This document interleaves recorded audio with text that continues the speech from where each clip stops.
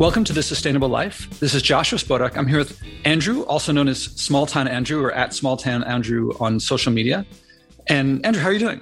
I'm doing well today, Josh. How about yourself? I'm very good. I'm glad to have you here. And I think I'll walk people through a bit of how we've met. That we met through Rob Harper, who was a past guest on this podcast. And he invited me to be a guest on several panels where he reports, which is magamedia.org. And MAGA is Make America Great Again. So you might expect that the stories there agree with and support Trump and his conservative politics. And if you thought that, you'd be right. And at my end, a few people, listeners, as well as my own family, they wonder what I'm doing. They're like, Josh, if you're for the environment, aren't they the enemy? And they don't really, and when I'm there, I talk about race and I talk about gender, but not the way the New York Times does. But likewise, I don't agree with a lot of the MAGA positions either.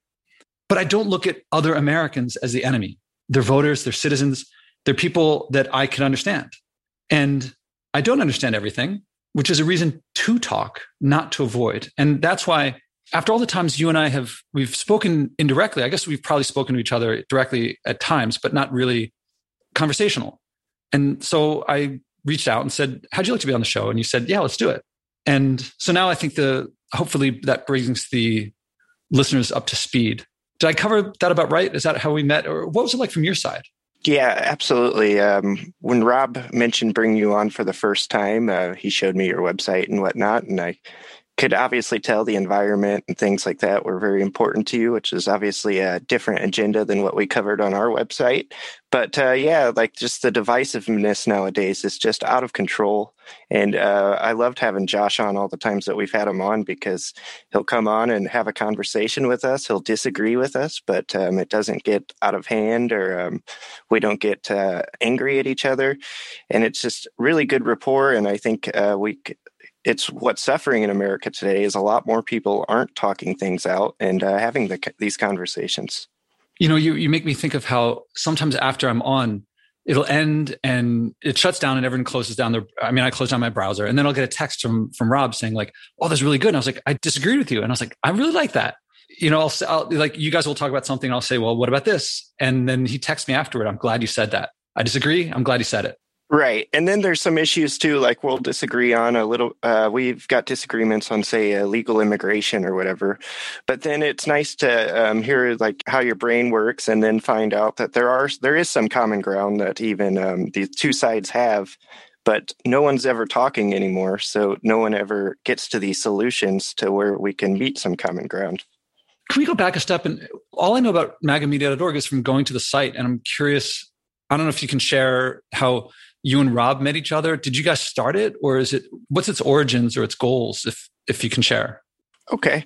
About 4 years ago now, when President Trump was elected into office, my girlfriend and I decided to open up a website, because we were already on Twitter a lot. We were doing very well with followers. We had like over 70,000 followers on Twitter at the time.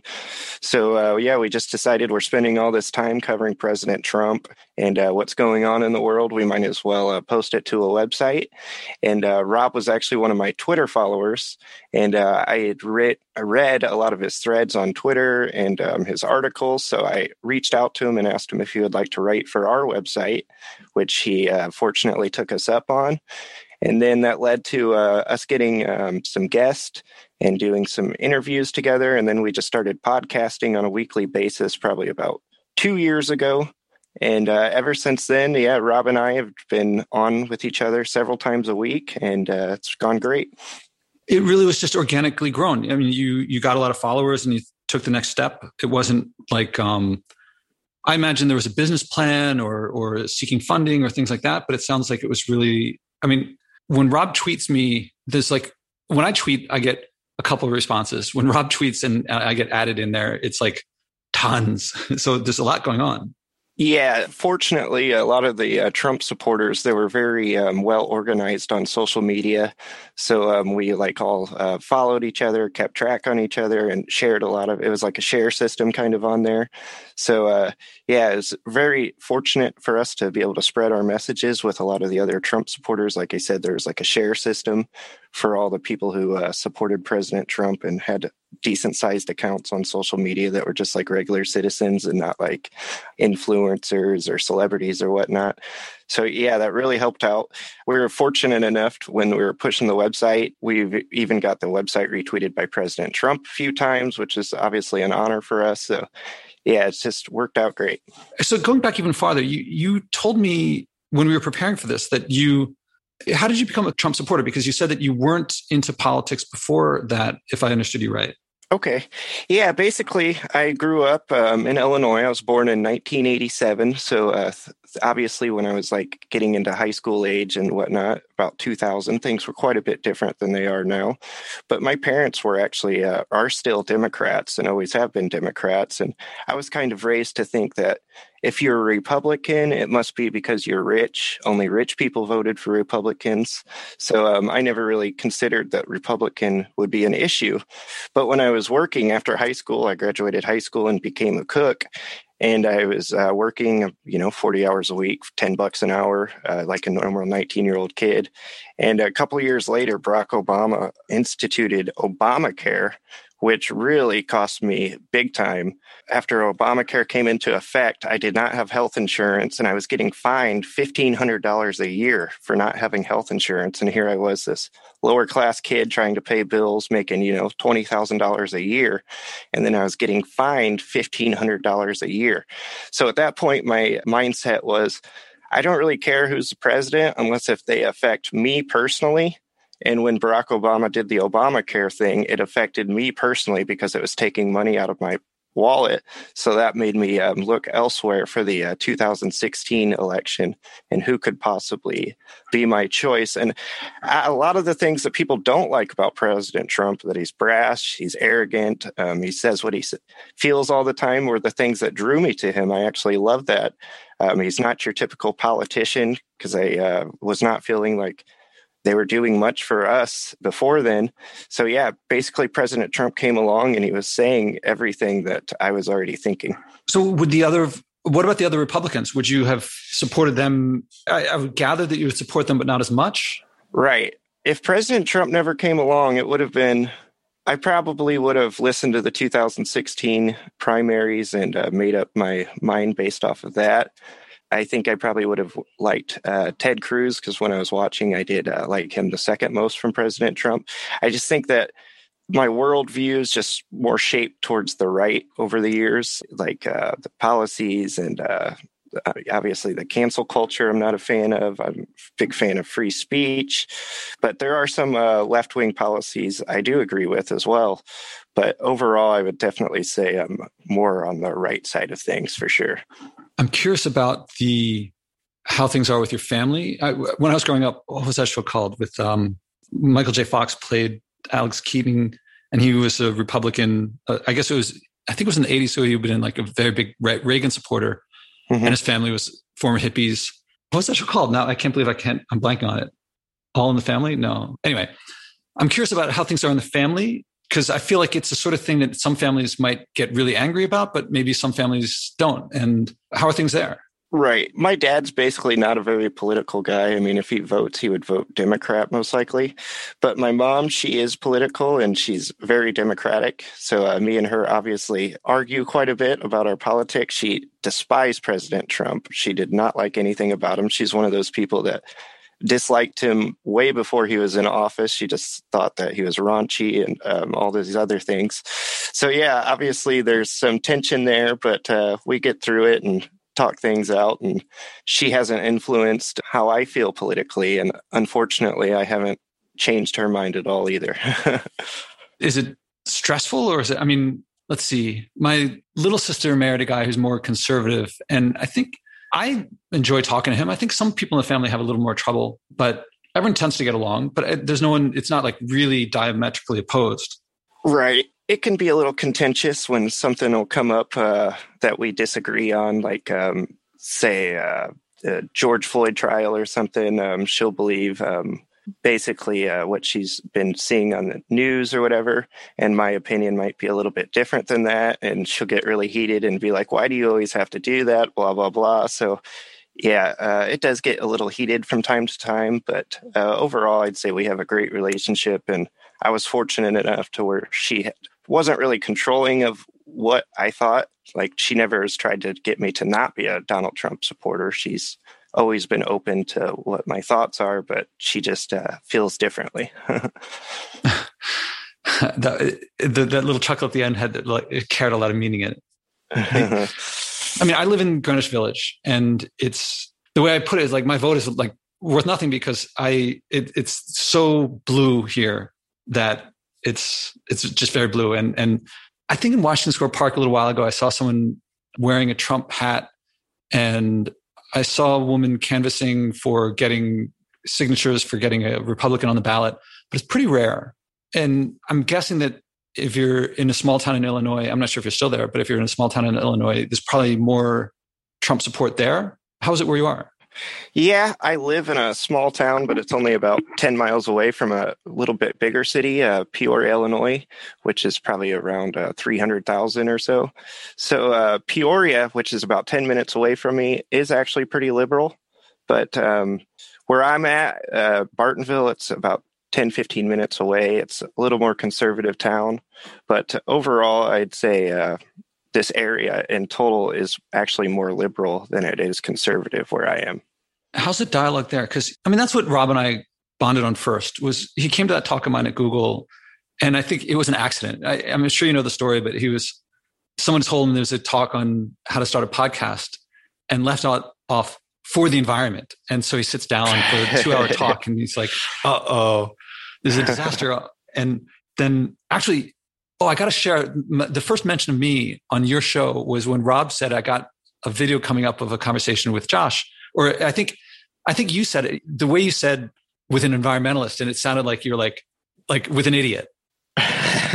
And he says, no, actually, he really lives what he's talking about. He's not telling people to do other things. He's like sharing what he does.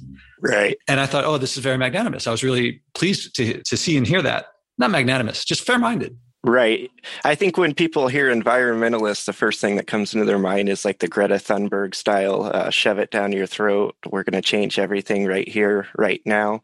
But yeah, I really respected and appreciated your approach to it. You don't tell people anything that you're not willing to do and have done yourself already. So yeah, I really do admire your approach to the environment. I was thinking about you just before recording. I was eating lunch and it was all like vegetables, lettuce from nearby farms, potatoes that I had fermented. And to me, it's about, oh man, I'm going to share with you something. I don't know if you know, I'm working on my next book now. And a big part of it is how I think that when I approach the environment, people look at what I believe that there should be, to me, if I incur a cost, but I pass it off to the public, that's not good accounting. And businesses that don't have to pay certain costs that they incur will be in business, even though they're actually not improving the wealth of the nation. But most people say, okay, you want a carbon tax? Well, yeah, but I really want fair accounting. So people say, okay, liberal. But when I talk to conservatives, I've not yet met a conservative who's like, I want dirty air. Everyone wants clean air, clean water, clean land. Right. But when I get to the emotions, liberals, some of them are really joyful about the environment. But a lot of them, I feel like it's like a burden and they really want government to tell them what to do or else they won't do it. And when I talk to conservatives, I'm not going to say that they act anymore. I think liberals and conservatives, from what I've seen, they pretty much pollute about the same. But when the conservatives talk about stewardship, and if they were to act, it seems to come from a place of honor and service and patriotism and glory that more resonates with my emotions. Like, I feel like it's a really, like, I'm not doing stuff out of it. I'm not taking one for the team. I'm not sacrificing. I really love fresh vegetables. And I didn't grow up that way. Mm-hmm. I always had ice cream in the freezer. And now I would take a piece of fresh fruit over ice cream any day, especially if it was from a farmer that I know because I go to the farmer's market. Oh yeah. Especially August, September. Yeah. Strawberries are about to come in and people are telling me, some people I know are getting like the early asparagus. I'm like, I can't wait. So on the conservative side, I feel like I see this big sleeping giant of people who feel like they're being told what to do, being made to feel guilty, being hit over the head. But no one wants litter on their lawn. No one wants mercury in their fish. And I think people feel like, this is me looking from the outside, I think people feel like if I do that, I'm going to look like I'm following Al Gore and it'll look like a defeat. Whereas if I would like for people to feel like I'm doing it to clean up my community. I'm doing it for my family. I'm doing it for my neighbors. I'm doing it for my country. And I think then there's something that could really take off. Really, I see it as like an overhang. There's like people want to act. They just don't want to do it for the wrong reasons. Absolutely. I think there is common ground on the environment between conservatives and liberals, especially as far as like littering and polluting and stuff like that. Conservatives like clean areas.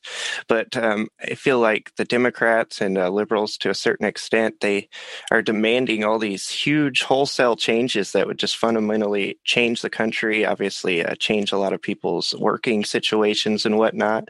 And that's what conservatives are very reluctant on. They don't like big changes.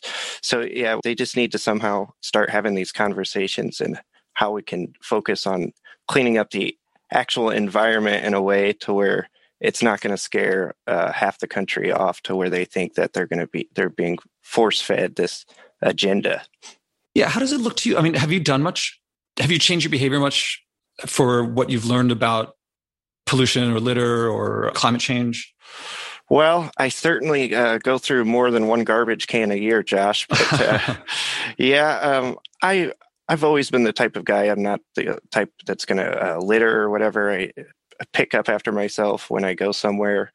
But other than that, it's just not one of the main pressing issues on my mind, obviously. But as from a personal standpoint, I just try and do what I can do. Just pick up garbage. Don't leave anything out. I still travel as much as I would if there wasn't any climate change going on. I'm going to share with you this is like this secret dream of mine. I'm sorry. This is something that I think would be a strategy that might work from the conservative side. If clean air, clean water, clean land was adopted as and said, like, this is ours. We're making it our issue. And we're not doing it because you're telling us to. We're doing it because we care, because this is a gift, because this is stewardship. And then if I put on my conservative eyeglasses and look at the world and I look at the Green New Deal, I would say if I took the green out of that and make that ours, then all that's left is the New Deal part. And now it's going to lose. It's not going to have the support it did because it doesn't have the green part attached. I feel like it's like stealing the other person's issue. I mean, if it becomes like an American thing, we just want to be cleaner, more pure, then I think it would lose votes because I think a lot of people like the green part of the Green New Deal, and they might not like the New Deal part of the New Deal, Green New Deal. Interesting. Yeah, that's very interesting. It's hard to say what the people don't like when it comes to the Green New Deal. Obviously, a lot of the spending in it is over the top. When it first came out, remember the whole thing with the cows farting and everything. A lot of the backlash against the Green New Deal was big. But I mean, obviously, there are some things in there that we could learn from and that are going to be implemented here very soon. Yeah, I think some liberals are going to be like, Josh, why are you doing that? You're taking away our issue. I'm like, you can act, you can do it. Like, you don't have to wait for government and corporations to do it first. You can act yourself. So I didn't mean to get into the environment yet, because what are the big issues for you? I mean, you talked about free speech and cancel stuff, and also taxation and how it affects your wallet. What are the big issues that really get you, if you don't mind my asking? Right. Well, some of the things that really are important to me are obviously keeping the economy, keeping Americans working, keeping taxes low, keeping wages at a normal rate. I think this increase in minimum wage would be very bad for the economy overall, because a lot of these employers are going to lay people off, or McDonald's will switch to just using the kiosk and things like that. So the economy is very huge to me. That's number one. And then I love America. I've always loved America, so the tradition of America, the story of America. Obviously, America's had a lot of problems in the past, but just being a patriotic American has always been such an amazing thing to me. You know, when I was a kid, I was like a Hulk Hogan fan, and he'd come to the ring with the American flag and whatnot. And I just miss that overall, that patriotic Americans. I love that about conservatives, that they do love America and our history. So that was very important to me when I was picking which party I would be in.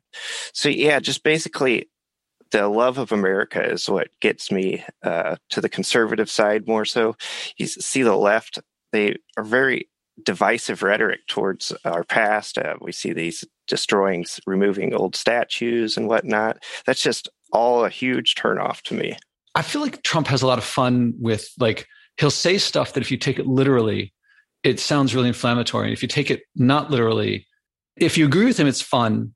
And you can see how it really annoy the other side. Right. But I think the other side says, but people actually do take it more seriously than, like, he says it's a joke and like you can interpret it as a joke, but it actually does have an effect.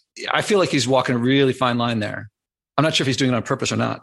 Yeah, it's pretty amazing, President Trump. I mean, look at all these things he said over the years.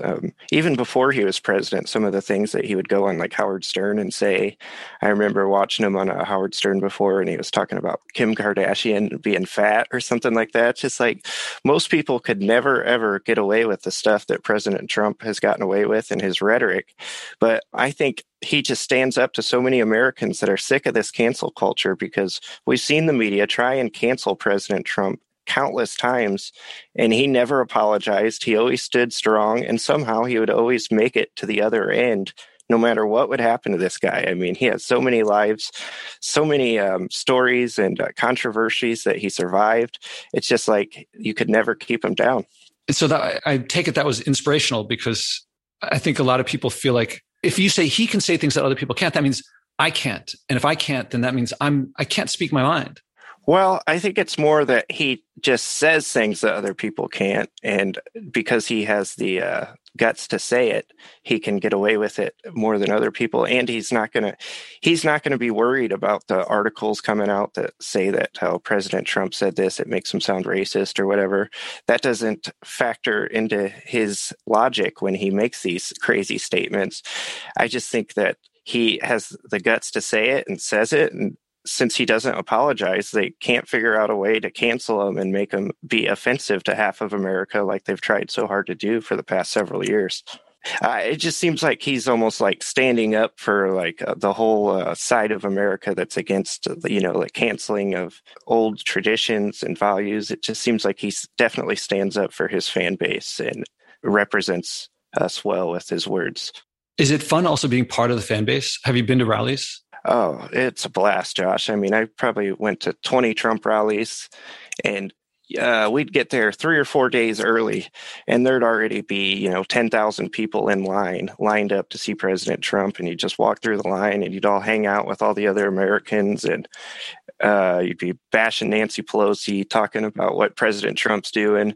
It just was a really great time to come together with so many like-minded people. I will definitely miss those Trump rallies. Are they still happening? I mean, the community is still there.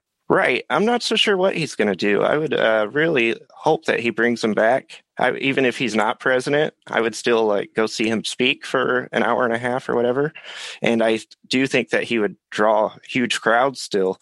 So it'll be interesting to see what he does. As of now, he's got nothing announced. He's just kind of laying low in Florida, as far as I know. Is there anything he said or did that you look back and you're like, I mean, you said he was brash, and you said that he'll speak off the cuff, and sometimes he'll say things that probably were best not said. Mm. But were there any material, like big things that he said or did that you disagreed with or not? I'm the type of guy that I'm not easily offended. There's definitely, I was having a hard time thinking of something off the top of my head, but there's definitely a handful of examples where I would disagree with him and be like, ooh, he'd be better off if he never said that. The media is going to make, a big deal out of that or whatever.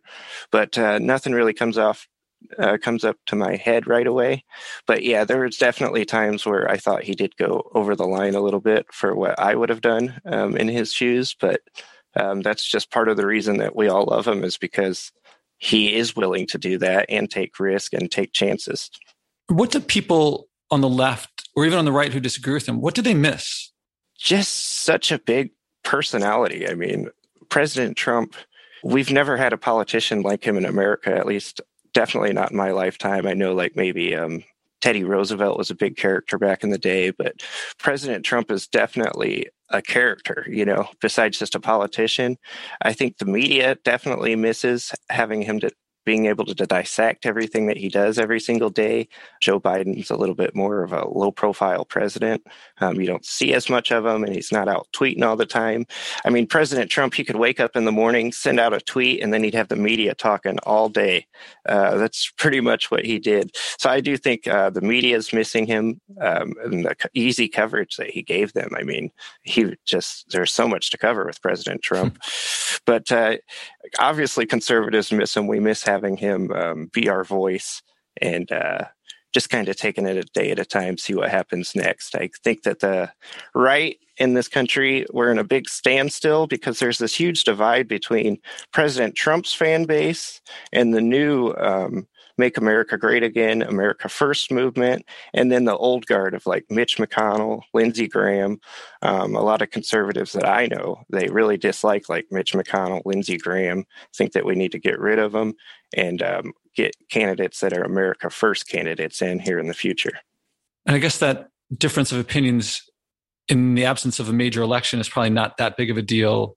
I mean, you can write your congresspeople and senators, but I would think that that'll really come to a fore when an election happens. Yeah, absolutely. It's going to be really interesting. I cannot wait for 2023 and when all the primaries are starting to take place and see what shakes up and which side's going to win, because there is this power fight right now between like the Paul Ryan, Mitch McConnell type of Republicans and then the President Trump, America First type of Republicans. Which side will win out? Is there a lot more common ground between those two sides than between those sides and liberals? Or is it just as great a chasm? It's probably one of those things that goes issue to issue. Interestingly enough, like even like hardcore Trump supporters, they'll agree with like Bernie Sanders supporters on certain things. You know what I mean? Like voting, or Bernie supporters are more likely to believe that something's rigged and the system's out to get Bernie. And it's kind of the same thing like with Trump supporters. We think the system's out to get President Trump. Everything's rigged against him. It's kind of the same kind of paranoia. So believe it or not, I think there is actually some similarities between like the Bernie Sanders supporters and the President Trump supporters. Yeah, it feels like there's a second axis besides the traditional liberal conservative. There's also maybe big government versus small government, or personal freedom versus... Right. Because, yeah, we're seeing this divide on both sides of the country. I remember when President Trump was president, the big argument on the left was, are we going to keep Nancy Pelosi and Chuck Schumer around, or are we going to focus on this new generation like Alexandria Ocasio-Cortez and Ilhan Omar? Just the progressives are trying to outdo the old guard. And we're seeing the same thing in the right now with... people trying to get rid of Mitch McConnell and a lot of the old Republicans that have been around for decades. I think that conservatives look at Pelosi and feel a similar emotion that liberals feel when they look at President Trump, McConnell. Oh, okay. Yeah. Yeah. I think it's with Trump, it's on a different level, but I feel like there's like this, like, oh, I can't stand that person. They're so powerful and I can't do anything about it. Something like that. I feel like it's both sides seem to see the other the same way, like they're like counterparts on a chessboard. Yeah. It's kind of funny when you stand back and like just look at things, like if you're trying to take out all of your bias and just see that, yeah, basically both sides have these centerpieces that have been there forever, and both sides' own parties don't even like these people that have been there forever. Like there's a lot of people in the Democrat side that's not a big fan of Nancy Pelosi. There's a lot of people in the Republican side that aren't a big fan of Mitch McConnell. Yeah, it's just a really interesting time. Yeah, I had this epiphany, not epiphany, just realization. It was shortly after January 6th when I was just reflecting on how angry so many people are in this country. And there's been, January 6th, there was the January 6th stuff, and then there's the BLM all summer. And I felt like everyone's really loud and everyone's really angry. And I can't think of a voice that's been covered in this big way that I feel like that speaks for me. That person speaks for me, or that movement speaks for me. I feel like everyone's got it off. Something's not quite right. And it sounds like you've had that with Trump, but I haven't had that. I just feel like certainly coming from the voices of the people protesting and being out in the streets and at the Capitol, I feel like that's not my voice at all. Yeah, that's very interesting. Hopefully you're not a big Bernie Sanders guy, Josh. I've seen him talk a couple times, and yeah, I liked it. I don't think I would have minded if he'd become president. Mm-hmm. There hasn't been a Democrat in a while that I've been like, that person I really like. Right. When I saw Biden, I wasn't like opposed. He seemed kind of interesting, but it wasn't like the way, and I don't see him exciting people. Obama seemed to excite people a lot. And people were dancing the streets in New York City when he got elected. Well, they were dancing the street when Biden got elected too, but I think more because it wasn't Trump than because he was Biden, whereas he was Obama, and something electrified people about him, which didn't connect with me as much. Yeah, I remember that. I even voted for Barack Obama the first time. I thought his message the first time he ran was really great. And it was definitely a very unifying time in the country. Obviously, it didn't turn out that way where everybody stayed unified. But yeah, the original Barack Obama, when he came out in 2007, I believe it was, and started running for president after serving in Illinois, he was a very inspiring story. And it seemed like people were going to come together then. But here we are almost 10 years later, and it's never been worse. I wonder did you feel almost stabbed in the back when your wallet started getting affected that way by someone you voted for? Absolutely. I felt like I was definitely lied to in my life, that when they told me that if you vote for a Democrat and you don't have a lot of money, that it's the way to go because they're always looking out for your best interest. And then, like I said, I was making, probably $20,000 a year and started getting fined $1,500 a year after I had already voted for the guy myself. So it almost felt like I did this to myself. Oof. Yeah. And do you mind if I ask, how did you feel about the election this time and January 6th? Well, obviously I was very disappointed. Not so sure I would say with 100% confidence that it was stolen, like a lot of conservatives like to say, but I do think the election system itself is what was so vastly different this time, which left a bad taste in my mouth and a lot of people's mouth with all the mail-in voting with the COVID-19 and whatnot. I mean, we seen at the end of election night, I was ecstatic. President Trump was leading basically all the same states that he won in 2016. And it for a while there, it looked like it was going to be a big win for President Trump. But then we seen just the way the whole thing unfolded, Josh. It could not have been worse for America with the way that President Trump had the big lead at the night of the election. And then the next morning, all of a sudden, all these Joe Biden votes start pouring in. And you got to think conservatives are already paranoid people as it is. And then when they start seeing this happen, they're just like, what in the heck is going on? It's just, from my life experience, I've never seen an election take like a week to get the results. I think that was very bad for the morale in this country. I think we got to get these results in a night. As far as January 6th goes, it was very sad and disappointing to see people be violent in the Capitol. But I was a big supporter of the visual of surrounding the Capitol. I thought that was very powerful when all the Trump supporters, like they panned with that camera angle and they showed all the Trump supporters that just had the Capitol surrounded. I think that was great. If it could have ended there, that would have been the best. But unfortunately, people took it to the next level. And there were probably, 100 or so that were misbehaving in there. I think a lot of people that went inside obviously just went inside because they're like, hey, we're in the Capitol. I don't think they had any bad intentions. But yeah, it was just a very unfortunate few months in American history, and it will definitely be the cause for more division going forward here. I'm really curious what happened. I mean, all the trials are coming up and the FBI, I guess, is still following up on these things. Right. Yeah, I hadn't thought of had they gone and just demonstrated outside peacefully, I mean, they could have had a really strong case to say, look, when we do it, we're not burning things. We're not. Absolutely. And it was a strong visual with everyone. I don't know if you saw it, but when they were all surrounding the Capitol, like just seeing the hundreds of thousands of people, you're just like, holy crap. But then when it got out of hand, it pretty much ruined the visual. When I saw him go to speak before he went on and when he was up, I felt like what I was seeing was a conductor playing an orchestra. And whereas a conductor, like, I don't know what a conductor does. I mean, sets the tempo and like says more from you guys and less from over there. I felt like he was really playing an audience, like a conductor plays an orchestra. And I felt like after he finished, he felt like how a performer must feel after like getting a rousing result from an audience. And like they leapt to their feet afterward. except it was much more than that. They didn't just leap to their feet. They walked a great distance. But it also meant that I saw a responsibility for their actions. I mean, everyone's responsible for their own actions, but I felt like he had more to do with what happened than I think he would say.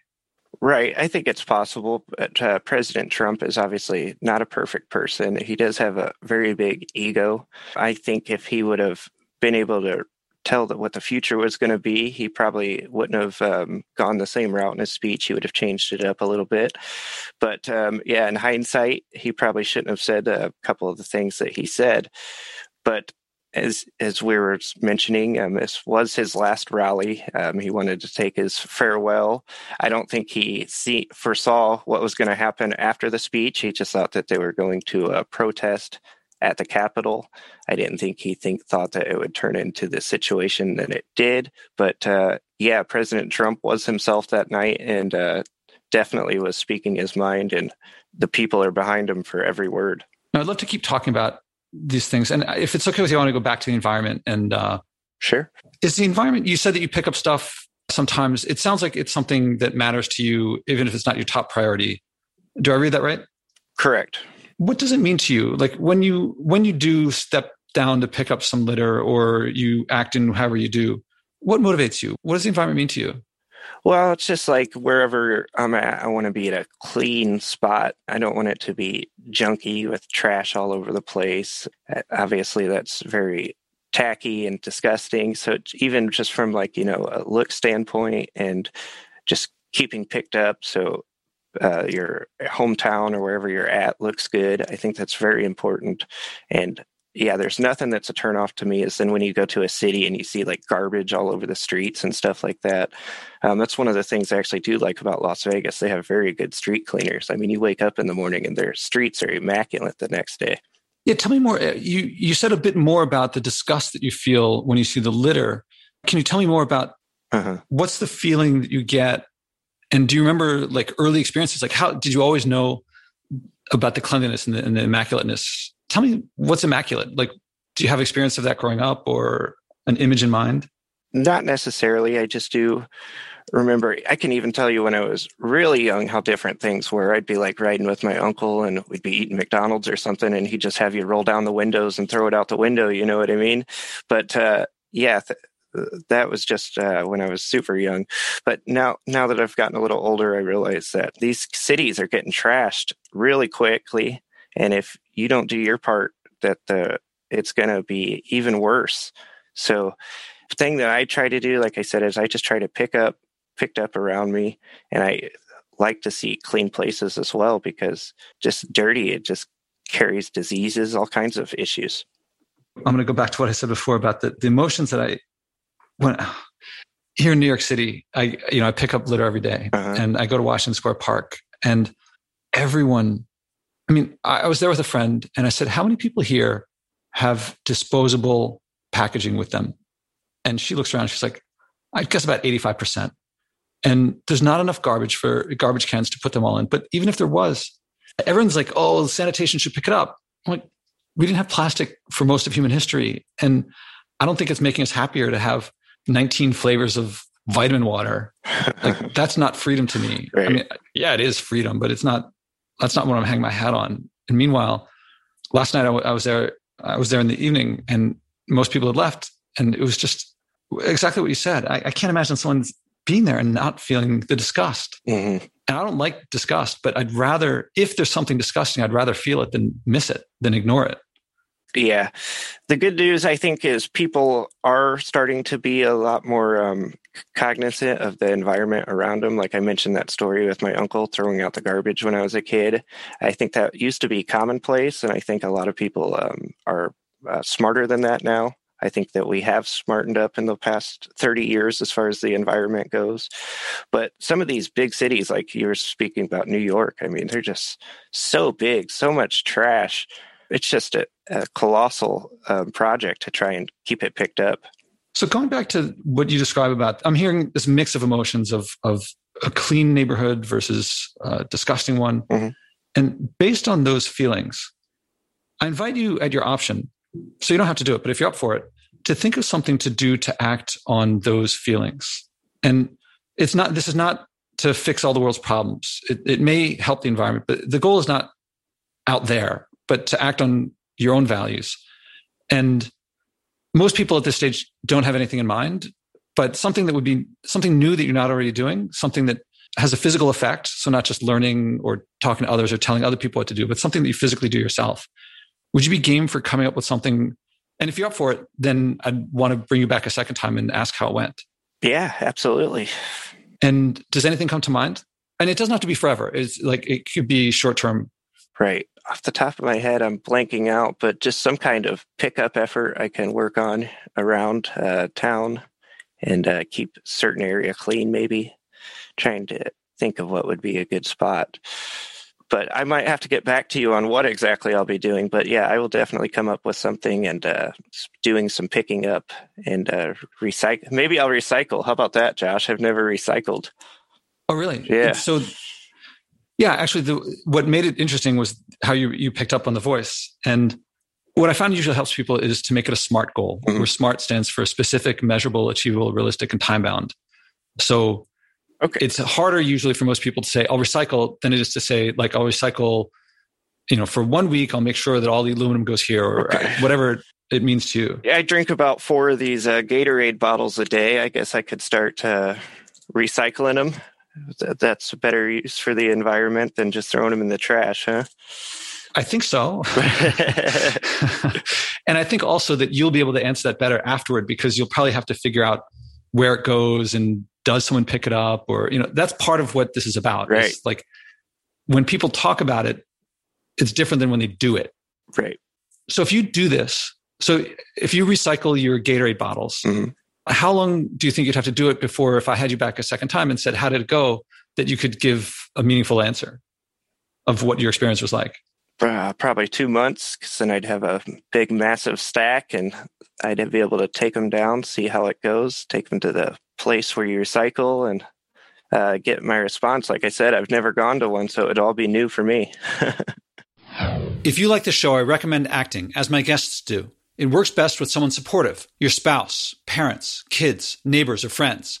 Learn the 4-step process I do with my guests and describe in my TEDx talks, and do it together. You'll find yourself acting on something you care about, something meaningful. Whether you start big or small doesn't matter. If you care, if it's meaningful, you'll keep doing it. You'll reach big. Eventually, stewardship will feel normal. You'll wish you had started earlier. Second, I recommend donating to help this podcast at joshuaspodek.com/donate. I promote degrowth and stewardship, which no advertiser will touch, but brings joy, community, connection, and abundance to you when you act, and global change in the long run. Help us keep going. That's joshuaspodek.com/donate. So after we finish recording, is it okay if we stay on a second and put on our calendars the second conversation? Absolutely. And how does it sound to you? Like I'm reading, I don't want to lead the witness. Well, are you doing this for me? I mean, I walked you through the process of coming up with it. No, not necessarily. I mean, I've mentioned before, I haven't drinking soda in several years. And at one time we did recycle aluminum cans, but now I'm drinking a Gatorade and it's almost like the same issue. Instead of aluminum, it's plastic now. So I guess maybe there is a better solution for what I could be doing with my plastic bottles than just throwing them in the trash. I'm feeling like, how do I put it? Like, I took years to develop how to talk to people. So people are acting on their own motivations, not mine. Mm-hmm. And I think this is what made the big difference with Rob was when, I don't know if he or I told you about when I asked a volunteer from the audience at Google to come up on stage, and I walked him through this process. And when I said, I invite you to come up with something you can do, he said, oh, I'll do what you're doing. And I don't really remember it, but Rob told me afterward, and I hope I get my memories of what Rob told me right, that there was the opportunity for me to say, yes, do that. And instead I said, that's what I do for me, for my motivations, but your motivations are yours. So I'm not suggesting you just copy me blindly, but come up with something for yourself. And I think that Rob was like, whoa, wait, he just had the chance to tell someone what to do and he didn't. Right. Yeah. Like I said, you always keep things reasonable. I can go recycle bottles or whatever, that's a reasonable goal for me. But like if you would have asked me to use one garbage can for an entire year like you do, I'd say, Josh, there's no way I can do that. So yeah. Yeah. I wouldn't have been able to then either. Yeah, I mean, it's funny. After you said that, my girlfriend and I always make jokes when we're taking out the garbage. Like, man, this would be like 2 years for Josh. Oh man, I pick up garbage I do it every day, but on Sundays, there's a guy who's running for city council organizes a pickup. And so I go up, there's a park the other direction from Washington Square Park. And I don't have any plastic bags. I don't buy any plastic bags. So I go down to my building's basement where people put the recycling and the garbage. And there's always, in the recycling, people put plastic bags, but plastic bags are not recyclable. So I take one from in there that someone else got rid of, and I bring that to the trash pickup because I don't want to use one of theirs because that would be creating new plastic waste. And walking from here to there is less than 1 avenue block. And I always fill the whole bag, just less than a block. It fill up a whole bag of garbage. And then when I get there's a garbage can there. So I empty it there. And then I come back the other way, fill up another load. I was in Portland back in August, and they've got such a bad pollution problem. For a far left city, it makes no sense to me because under every single bridge impasse, I mean, there's just stacks and like mountains of garbage, and it's just disgusting. I mean, it's like, why are these people polluting their own city, and where's the city to clean this crap up? Yeah, now I'll talk about it in New York, but I'll also say when I stayed 3 months at my mom's at the beginning of the pandemic, there's a lot of CAGA and MAGA and Trump 2020 flags up there. Uh-huh. And the side of the road is, a lot of beer cans, which means that it's not only trash that they're throwing out the window, but it's drinking and driving. But what really got me, I think I talked to Rob about this. There's one time, my mom gets 10,000 steps every day. So we'd go for walks. And one time we were walking, and she also ran a marathon a few years ago. Her first marathon ever was at age 67. Wow, that's amazing. And, yeah. And I'm really happy to have inspired her. It's like she went to see me run a marathon and she's like, all right, I'll do it. And now if you run a marathon, that means you know every street around where you are. In her case, it's rural out there. So each street is like a mile away from each other street. But one time we're walking along, not a mile, but a fair distance. One time we're walking along and I say, hey, can we go this way? And she goes, oh, I never run that way. So it was kind of new for her. So we're walking along and there's a place where a stream goes underneath the road. And it was an interesting scene because on the right, it was, I don't know what you call it, not prairie, but it was flat, kind of boggy, probably someone's farm, but out of season because it was early March. And on the other side, the stream went into some woods. So there were no trees on the right side, but there were trees on the left side. And the stream going through the woods, it could have been like from Hudson River School. It was the art tradition. It's just beautiful, beautiful scenes. Except when I was looking in the tree side, the stream going through, I looked down and there's a big bucket. I don't know, someone just threw it out. That was in the stream. But on the grass before the stream, like over the tunnel, there was a trash bag that had been ripped open, I guess, from having been thrown out of a car. And there was like dirty diapers. Wow. And I'm like, what is this? And my mom says, there you have to pay for your garbage to be picked up. Or you can take it to the dump yourself. But they weigh, I don't know exactly the details. They weigh your car on the way in and on the way out, and you pay for the difference. And she says, or people just throw the garbage out the window and then they don't have to pay anything. Right. And, yeah. This was it was like beautiful, except diapers and buckets. And yeah, that's really sad. It was the same way when I went to Oklahoma. Since I'm not just picking on Portland here, Tulsa, Oklahoma, I was totally let down on because when we got to Oklahoma, it's just a beautiful state, so much wide open country and just beautiful scenery and stuff. But then we got to Tulsa for the Trump rally last year, and I was really let down in the city, just garbage all over the place. And this is a Republican city. So yeah, I was very taken back at how bad Tulsa was. And Portland was a lot of the same. Just a lot of these big cities, they need to get their garbage situation under control because I don't know, Josh, when I was younger, I don't remember seeing all these huge piles of garbage all over the cities. Do you? Oh man. If I look at pictures back then, there were scenes, generally no. If I look at scenes of like New York in the fiscal crisis, just before, Drop Dead, the headline, there was a lot of garbage, but at least it wasn't garbage that wouldn't decompose for 1,000 years or 500 years. So the plastic changes things a lot.